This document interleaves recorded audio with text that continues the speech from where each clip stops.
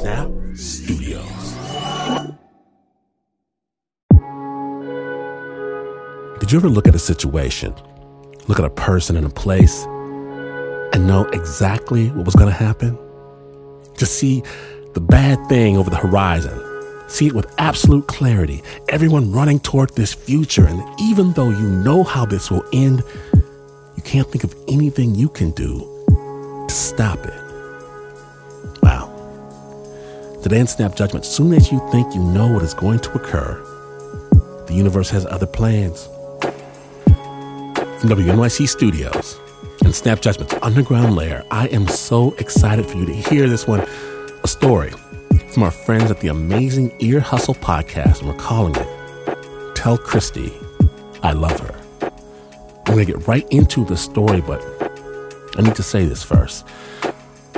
Oftentimes on Snap Judgment, if we think it is warranted, we'll give a content warning before a story.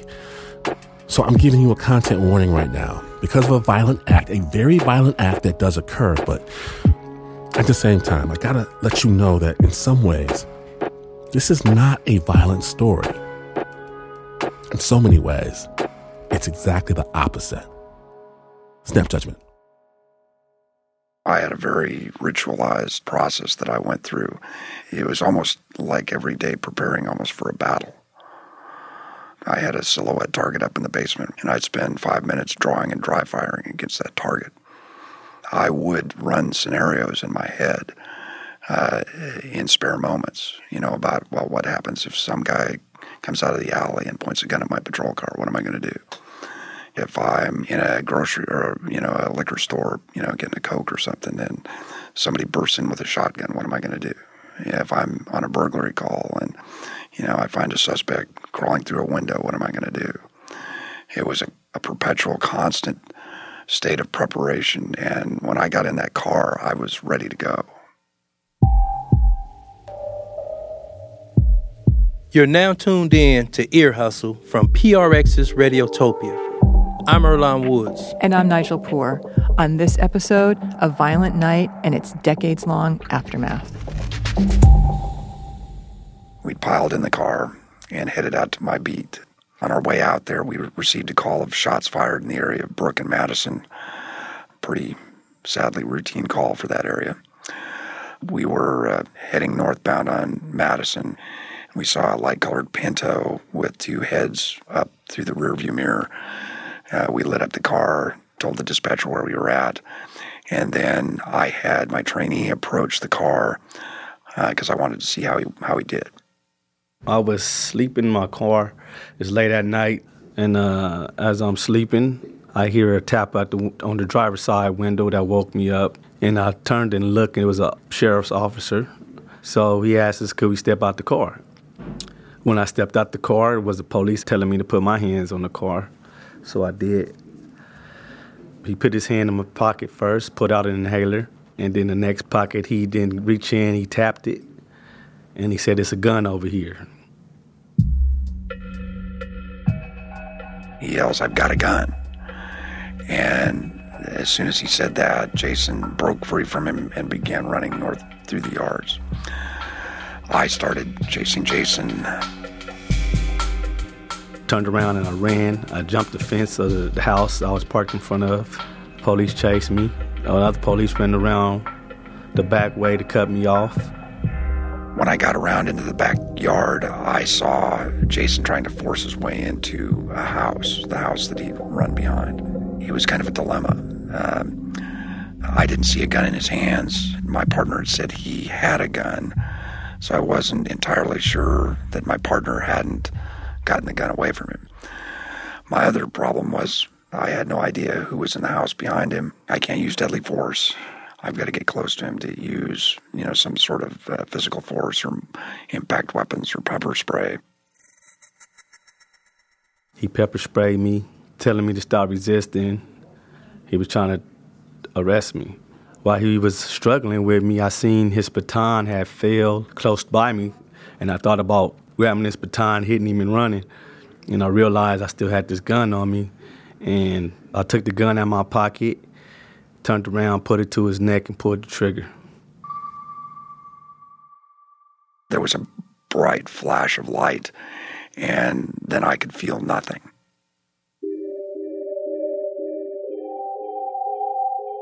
Tom Morgan was 39 and had been a cop in Bakersfield for 13 years. That night, he was on patrol with his trainee, Dave. Jason Samuel was 17 years old. He was a runaway, homeless, sleeping in his car, and now he had shot a cop, fired his gun point blank into Tom's neck. The gun was a .410 caliber Derringer. It sprayed pellets like a shotgun, and a bunch of those pellets were now lodged in Tom's neck. A few also lodged against his spine and paralyzed him momentarily. And I was laying there, and I can remember being very frustrated because I couldn't fight back, and yet I was conscious. It was as if I was like floating on a saltwater bed or something. I had no sensation. And then suddenly I could move. I sat up, looked up, and saw Jason standing over me. I reached into my vest pocket where I kept my backup weapon and pulled it out and pointed it at him. And I've seen that he was alive, pointing the weapon at me. So I ran over to him. I hit him a couple of times in the face, snatched the gun from him, and put his gun to his head and pulled the trigger.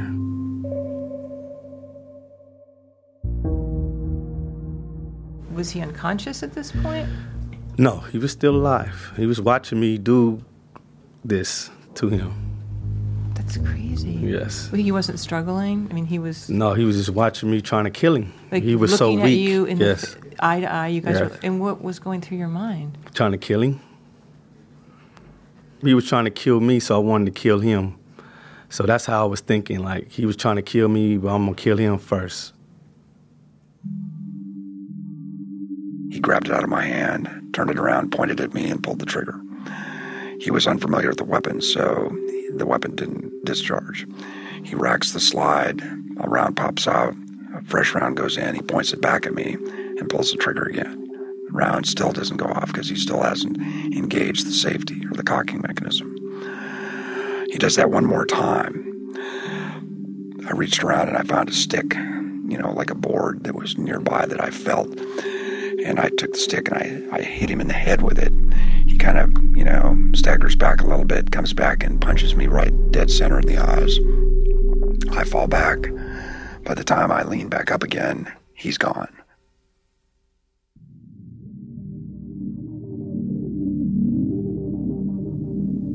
I got up. I got around to the front of the building. Officers found me. Actually, Dave, I think, was the first one to come across me. I have this recollection of telling Dave to tell Christy I loved her. And I remember thinking, every single breath I took on the way into the hospital was like the last one. I just spent the time into the hospital, just trying to concentrate and just eke out every breath I was able to take. As the ambulance is backing up, I remember seeing the bright light. It was the emergency sign glowing. And I remember thinking, okay, I've done my job. I've got this far. It's up to somebody else.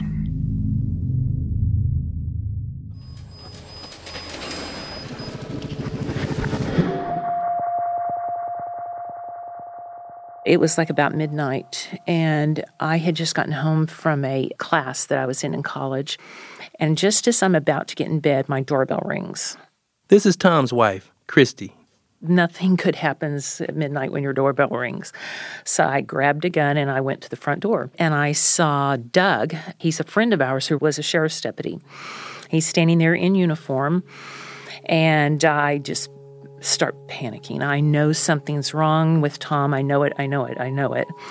So we have a deadbolt on the door that has to be unlocked with this key that hangs up here on a nail.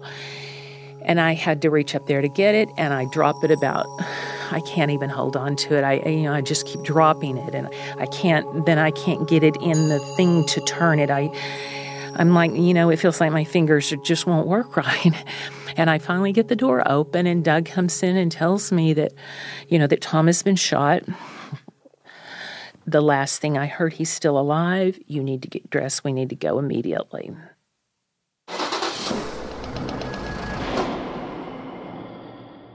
When I got to the emergency room that night, they were working on Tom. They eventually let me go in to see him. And when I walked in, he was not conscious, but his head was so swollen. It was like twice the size of normal. He looked horrible. He looked like maybe he couldn't even, how could he be alive if he looked like that?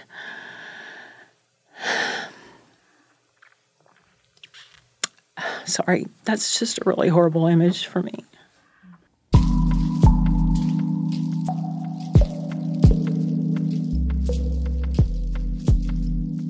When we return, Tom wakes in the hospital to a whole new reality. Snap Judgment, the Ear Hustle Spotlight. Stay tuned. This episode is brought to you by Progressive Insurance. Whether you love true crime or comedy, celebrity interviews or news, you call the shots on what's in your podcast queue, and guess what? Now you can call them on your auto insurance too with the Name Your Price tool from Progressive. It works just the way it sounds. You tell Progressive how much you want to pay for car insurance, and they'll show you coverage options that fit your budget. Get your quote today at Progressive.com to join the over 28 million drivers who trust Progressive. Progressive Casualty Insurance Company and affiliates. Price and coverage match limited by state law.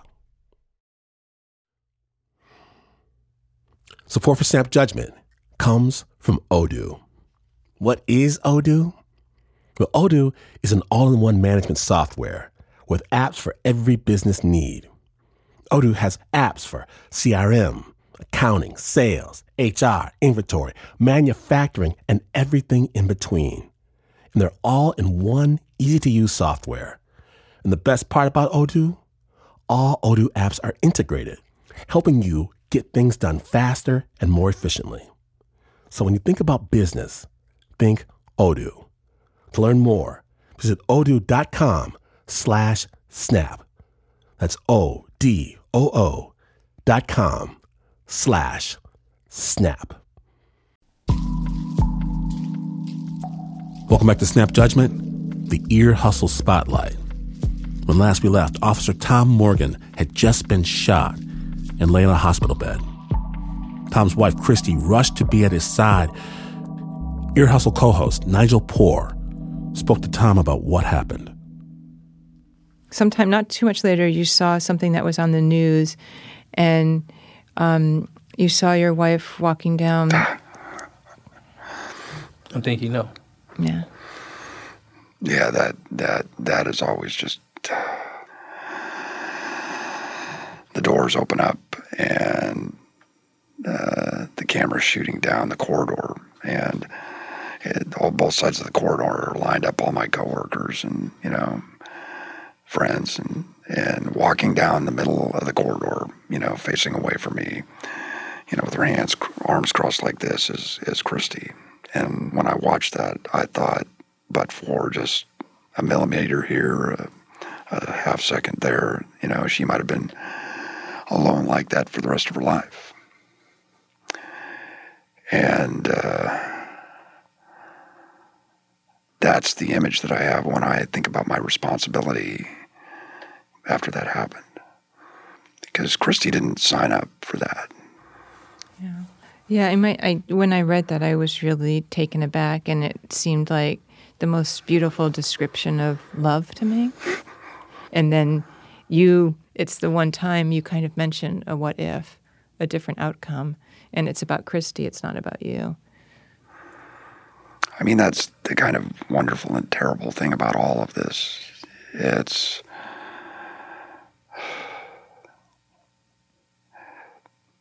There's very little that's motivated me more strongly to be a better human being than that image and that thought. And yet I, blithely went off to work every day knowing that I could cause that. When I left, I always promised her I would be okay. And that felt like a broken promise when I had to watch that.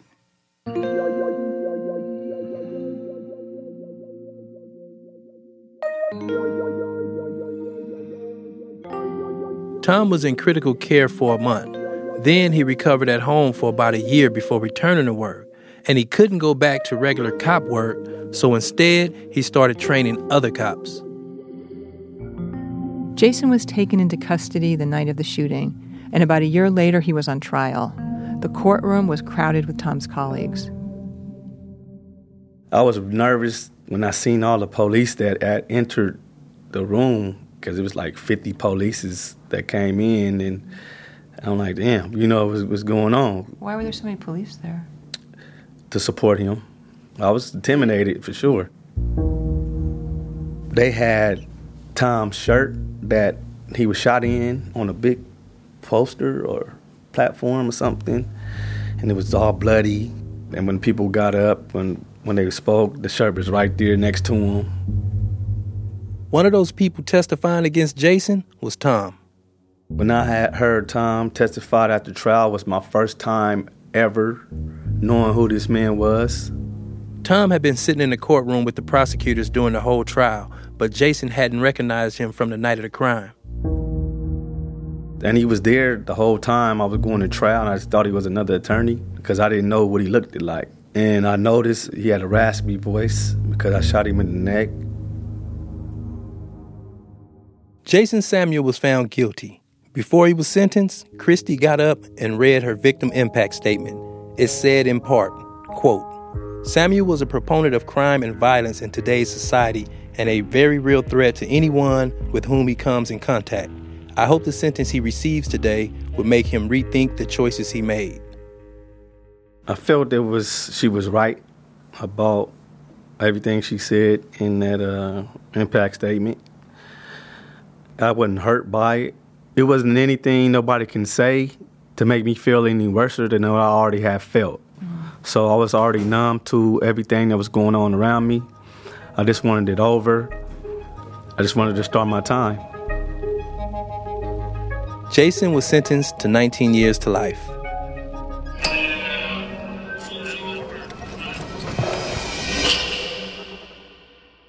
I was in such a dark, deep spot. I couldn't even see outside that. And how long did that darkness last for you? The first 10 years were heavy. Mm-hmm. The violence, of it totally destroyed my sense of security. And I was afraid that one of his gangbanger buddies was going to come by and finish off the job, or, I wouldn't even leave the house. I mean, for the first 10 years, I hardly ever left my house. And what was a typical day like for you during those 10 years? Laying on the couch, watching TV, just not doing anything. I mean, nothing. Not eating. You remember how skinny I got? Yeah. Just checking out. But I just kind of stopped living. Probably, I know, getting shot, period, is bad, but I know it probably feels like, he got shot in the arm, that would have been okay. But to be shot in the neck, it was so personal. Right. That seemed so personal. You're exactly right. It was so personal, and I was so angry at Jason. I wanted to kill him myself. I wanted him dead.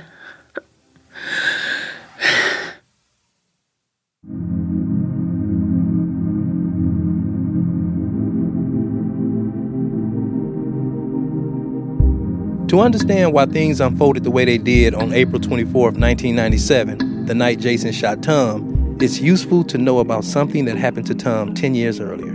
In 1987, Tom got stabbed while making an arrest. He says he didn't follow the procedure for securing a suspect that he had learned in the academy. After the third stab wound went into me, I pushed him away. He fell backwards. I drew and fired my gun. The first round went through his chest into his liver. He sprung up as if nothing had happened. He was on a high dose of methamphetamine.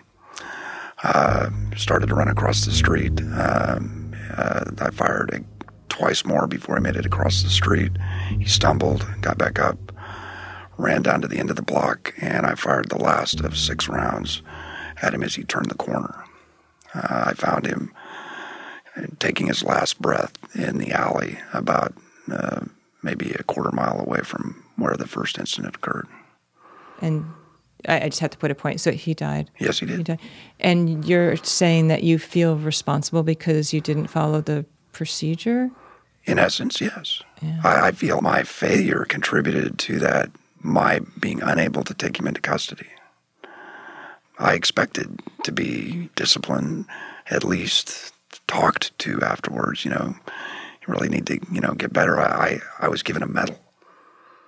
Tom was starting to have misgivings about what the job was doing to him and his colleagues. My approach to my job at one point in my career was when I'd get into a household and I've got 12 calls backed up and somebody starts telling me all of, their problems. What I would tell people sometimes is, if you don't see the solution to your problem on my gun belt, then you called the wrong person. I just need to get the job done, get the call taken care of so I can get back in my car and go to the next one. And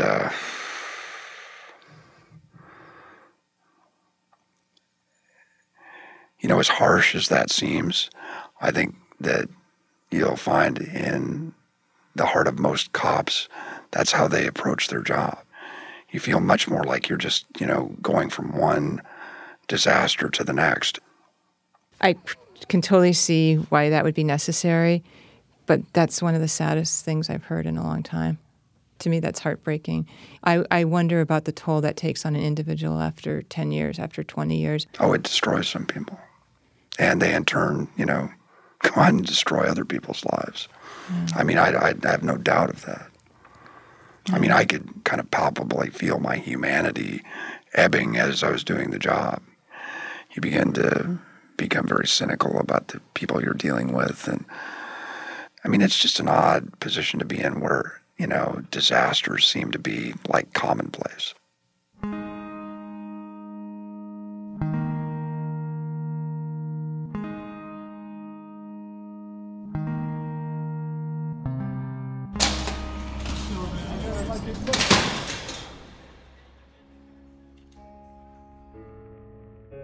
In 1998, Jason started serving time in High Desert State Prison in California.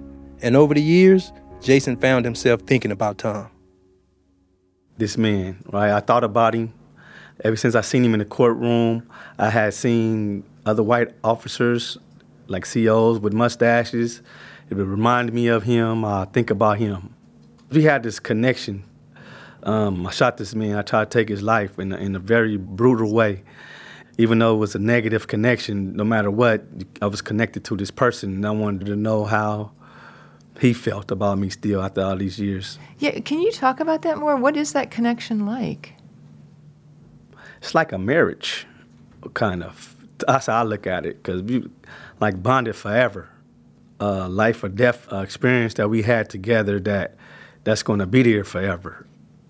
I wonder, is he doing well, and did he get past everything that I done to him? And because I didn't know anything what was going on with him, and he probably didn't know anything went on with me.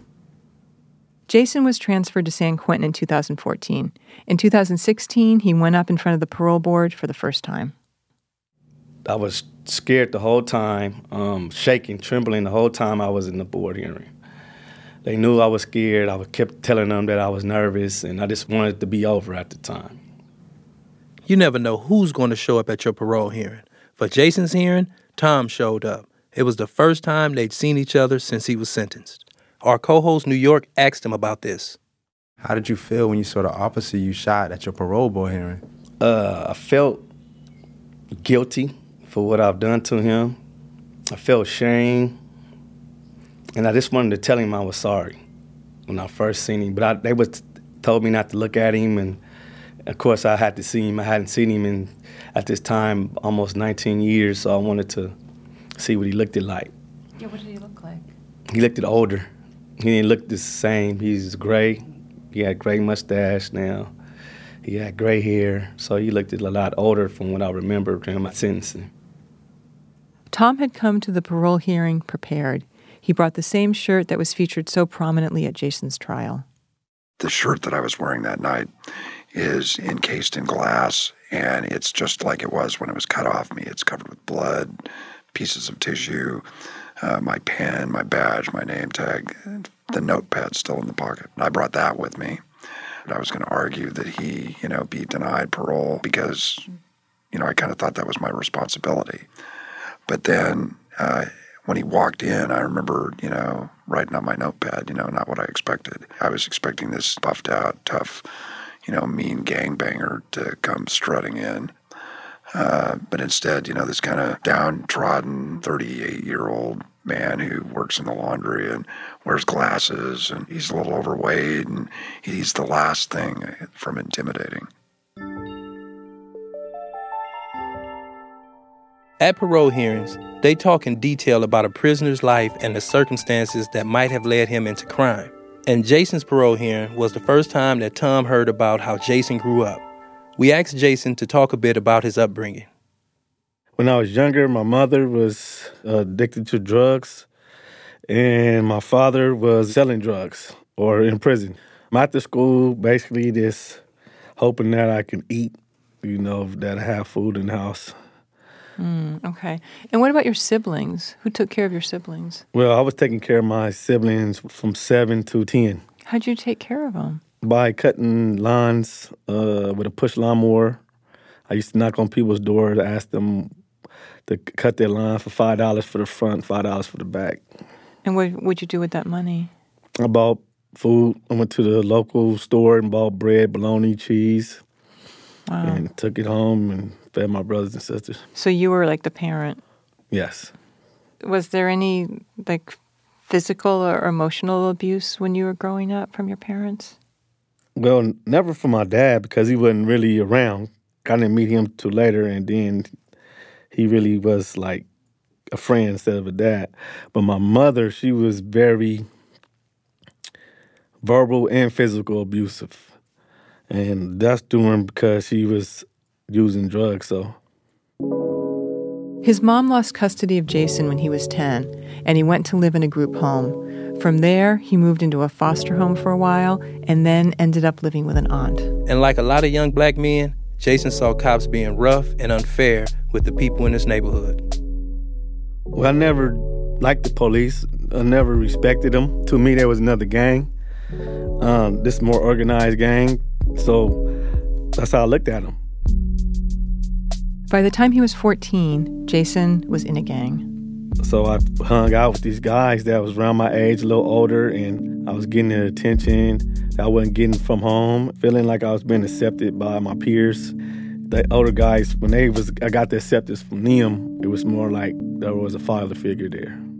At the parole hearing, Jason said his gang was, quote, the first crew that accepted me for who I was. They didn't care that I was poor or my mother was on drugs or that I was a foster kid.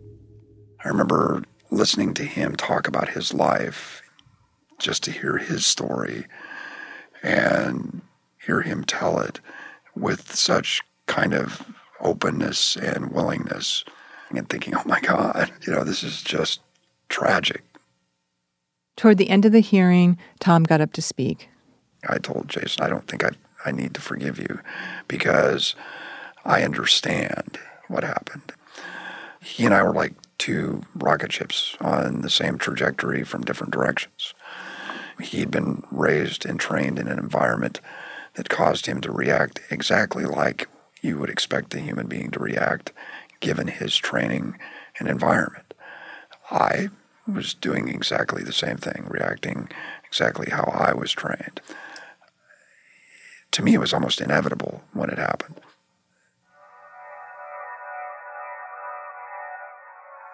I don't need to forgive him. I don't need it. If he wants it, if that's something that would be of value to him, I would give it. Tom had arrived at the hearing intending to argue flat out that the board should deny Jason's parole. By the end, he was much more conflicted. He told the board that he trusted them to make the right decision. The board denied Jason's parole. There was something else that Jason said at the hearing that really stuck with Tom. It was about an experience Jason had in San Quentin. He talked about a group that he'd been involved in where a retired police officer had come in and had a conversation with Jason. And Jason said that when he told this officer what he had done, that he'd shot, another officer, This officer continued to speak with him, treat him like a human being. They had a conversation about what happened. And when Jason was telling that story at the first parole hearing, he started to cry and show this genuine emotion. I could see how deeply that moved him. And I remember after the hearing thinking, wow, if somebody he doesn't even know could have that kind of emotional impact on him, what if I were to do the same thing? What if I were to, speak with him and agree to talk with him?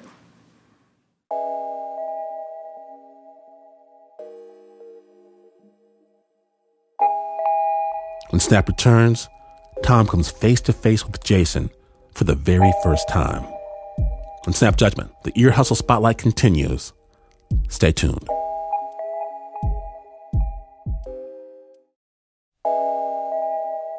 Welcome back to Snap Judgment, the Ear Hustle Spotlight. Tell Christy I love her.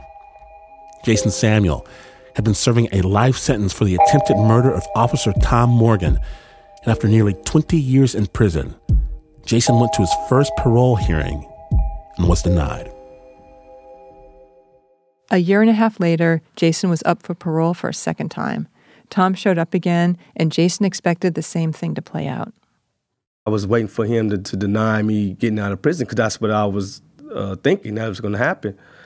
But it didn't come.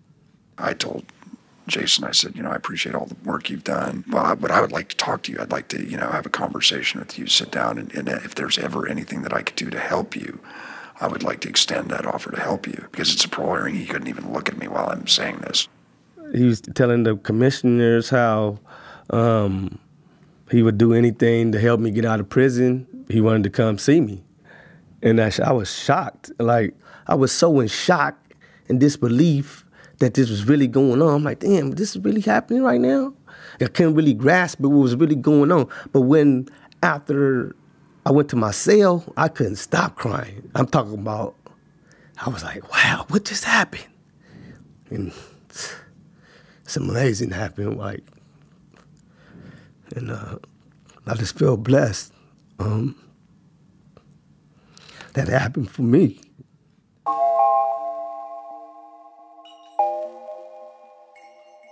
Tom's feelings may have changed a lot, but the parole boards hadn't.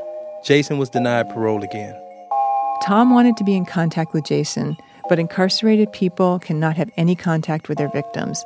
It's prohibited. There's a workaround, though, but it's a process. There's something called the Victim-Offender Dialogue. It's a restorative justice program where victims meet offenders. Both the victim and the offender work with a mediator to facilitate this very delicate process.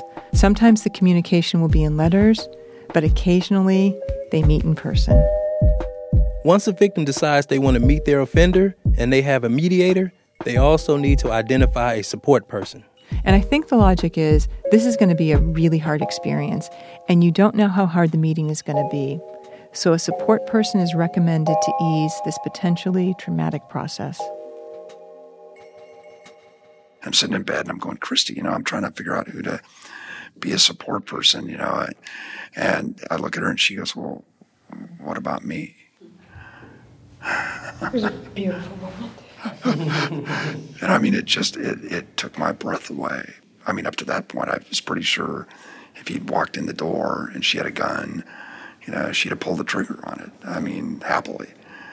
But in that moment, I was so proud of her and a bit ashamed of myself that I didn't appreciate how strong she really was.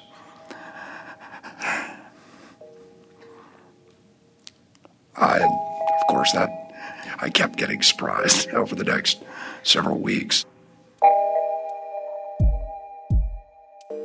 On May 11th, 2018, Tom, Christy, and Martina, the woman who ran the dialogue, went to see Jason in San Quentin. A CNN film crew was there to record what happened. I didn't feel nervous at first until the actual day of meeting you. And that's when all the nerves came in. And I was like, I don't know if I was ready to do something like this. It's the biggest moment of my life right now to sit across from a man I try to kill in such a fashion. And I almost, be honest with you, I almost chickened out. Tom and Jason met in the San Quentin chapel.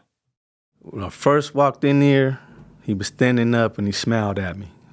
And all that fear and went away. And I asked him for a hug. And I told him I was sorry. I felt warm. I felt liberated. Like this weight has been lifted, and I felt love. I mean, I felt compassion. And I felt all the senses I think you feel from a father. If your daddy told you that he loved you and he meant that, and that's how I felt, like happy. Christy was watching all of this on a TV monitor that CNN had set up just outside the chapel.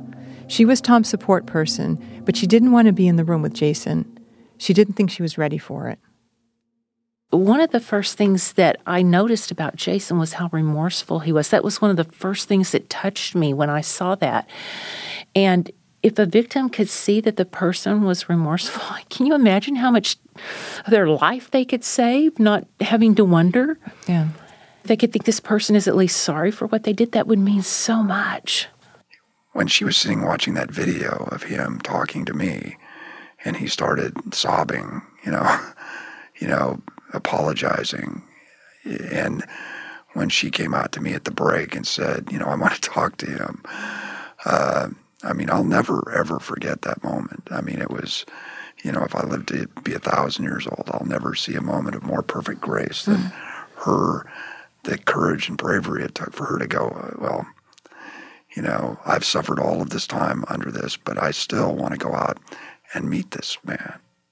When she came out the room, she came out walking real fast towards me, and I stood up, put my hands behind my back, because I automatically thought that she wanted to harm me, like get revenge on. And so I was prepared for her to slap me, to hit me, to let her get her frustrations out on me, and I was cool with that.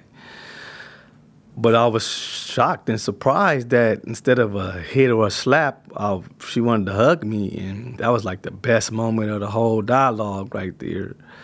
And it was very, it was special for me. Because this woman hated me so much, and I didn't know how to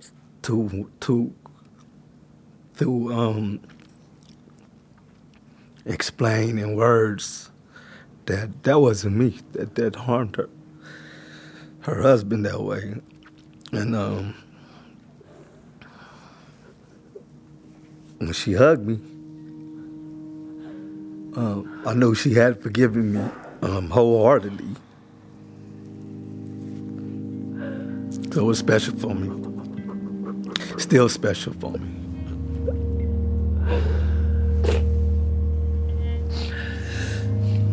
This is the moment where Jason and Christy met. The audio is from the CNN documentary. Thank you for seeing me for who I am today. I see you, and I'm proud of you, who you are, everything you're doing. Thank you. Thank you for meeting me. And I kept telling everybody, I feel so light. I feel like I could fly or something. Just Jason acknowledging and just he was ashamed of what he had done, and he showed that, and that meant the world to me. It changed everything. Everything. That much hate will destroy a person if you don't let it go.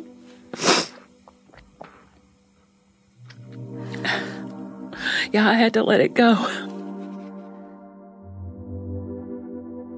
About a year after the dialogue, Jason went in front of the parole board for the third time.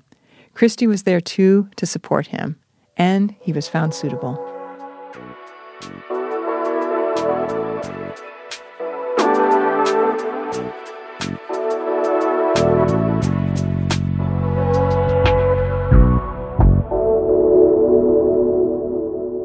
Now, what's the most delicious meal you've had since you've been out? Ooh, that's too hard. We caught up with Jason recently, a few months after he got out of San Quentin.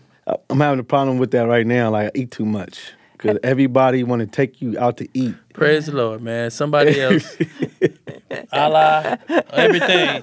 Hey, that's all they do. I know. Erlen went through the same thing. Yeah, I'm talking about the gained 20 pounds since I've been there. I know you can see it. You just ain't said nothing. No, you look great. No, I said you look taller. Yeah. For Jason, for Tom, and especially for Christy, the victim offender dialogue did exactly what it was supposed to do. It helped them heal, and it gave Christy her life back. It also got her very into baking. It's become kind of a healing ritual for her. She'll make these very elaborate desserts for friends. I think about them the whole time I'm baking or creating whatever it is, and I think about the good things about this person. And my kitchen, I have it set up perfectly the way I want it. It's not very big, but it's perfect. I have 2 large windows. The windows are almost always open.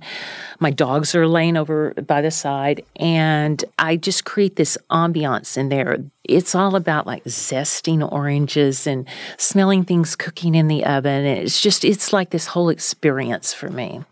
And then they come to my kitchen to pick it up, and then I tell them the story of forgiveness with Jason and how that I now just pour my love into this baking, and I think about all the good things about them. And it's just all about happiness and forgiveness. So what is your relationship like with Tom and Christy now? Oh, we still have a great relationship. We text each other every day. We actually got to meet one time, me and Christy, because Tom couldn't come because of his job, but me and Christy met up. We went to Planks, we bowled, and we had a good time.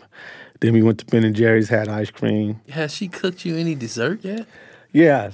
That day we met, she cooked me oatmeal raisin cookies with chocolate chip raisin cookies. It was a whole lot of them, too. It was a lot of cookies. I had to share them cookies because I wasn't going to be able to eat all those cookies. So, yeah, they was good, too. She makes stuff that look like Martha Stewart. She might be a little better than Martha Stewart. I seen that page. Yeah, that's real cool. Good with that. Her presentation is on point. Yes.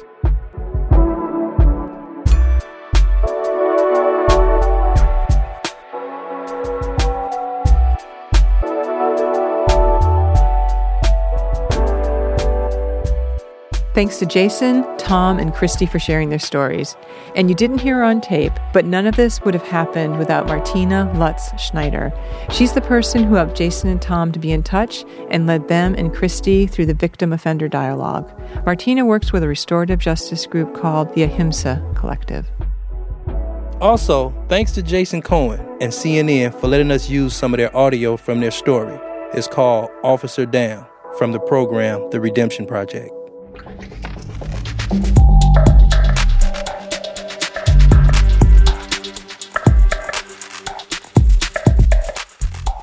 Our outside producers are me, Earlonne Woods, and old boy, Bruce Wallace. Aaron Wade is our digital producer. Social media looking great. It is. Curtis Fox is our senior producer, and Julie Shapiro is our executive producer for Radiotopia. We want to thank Warden Ron Davis, and as you know, every episode has to be approved by this guy here. I don't know how many times in American media history where a perpetrator and a law enforcement official who were intimately involved in the dynamics that were told in the story, how many times they've sat across from each other and you've gotten the intimate details of that on the opposite end of how the relationship has evolved and bonded beyond that. So definitely it was probably the most thought-provoking episode of the season. And so this is Lieutenant Sam Robinson telling everyone in the world that I approve this episode. Big, huge thanks to everyone at Ear Hustle for that incredible story. Ear Hustle comes to us by way of PRX's Radiotopia. Find out more and listen to that amazing catalog of stories at earhustlesq.com. I know this team is working hard right now on their 5th season. It comes out this March, and I cannot wait. Ear Hustle, it's made possible by support from the Chan Zuckerberg Initiative, working to redesign the justice system by building power and opportunities for communities impacted by incarceration. And snappers, big news again, because I am so happy to announce that one of Ear Hustle's co-creators and sound designers, Antoine Williams, He was just recently released from San Quentin. I first met Antoine back in San Quentin in 2016, so I am overjoyed over the moon to meet him again right now, right here at Snap Judgment Studios. I'm all right. How are you? It's been a while. Antoine, it is so great to see you on the other side here. It really is. Welcome to Snap Judgment. You can see the studios, everything like that. The last time I saw you was in the media lab in San Quentin. Mm-hmm. And you're making music. And those San Quentin walls are thick. What's it like to make music on the outside? Oh, to make music on the outside, way better than making music on the inside. Oh man, I'm blessed. I'm blessed to get up and have an opportunity to sit in the comfort of my own home and make music with no restrictions. I don't have to worry about your recall or count time or if I have to share the computer. And it's been a beautiful experience. I love it. It's been surreal. You also brought some music with you today. Mm-hmm. Can you intro this song that we're about to hear right now? My name is Antoine Banks Williams, and you're about to listen to my song called Powerful. All right. Let me get my zone, y'all. Hey. We gonna get to the truth today, man. For real. Hey.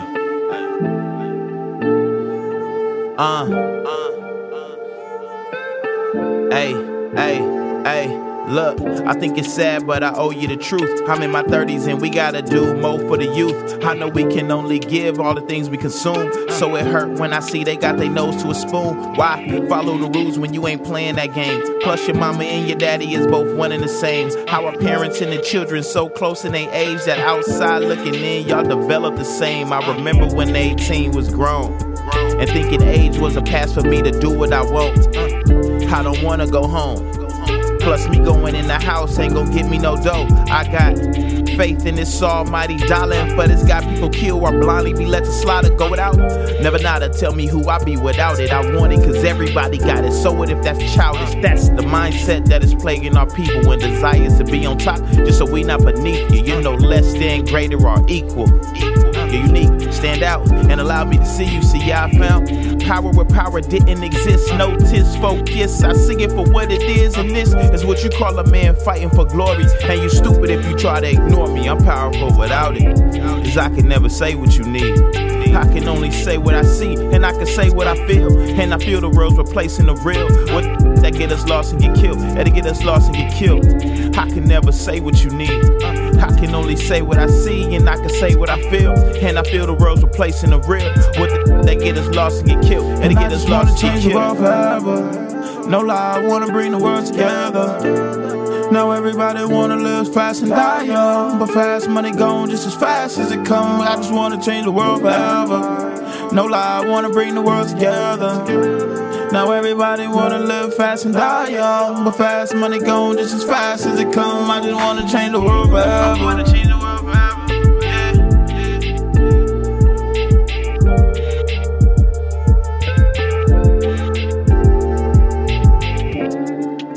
That was Antoine Banks Williams with his song, Powerful. It's available right now. Please follow this man. We're going to have a link to all that is Antoine on our site, snapjudgment.org.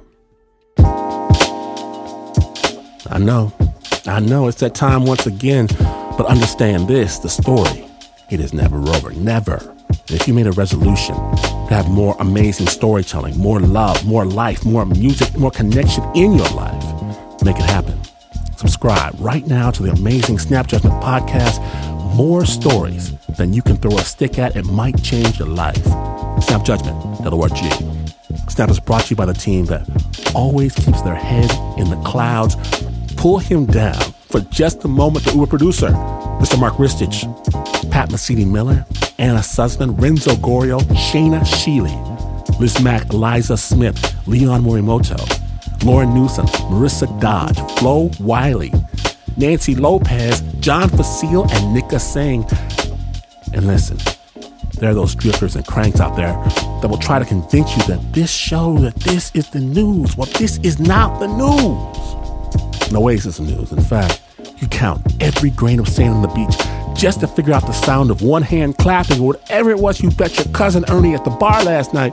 You could do that, and you would still not be as far away from the news as this is. But this is WNYC.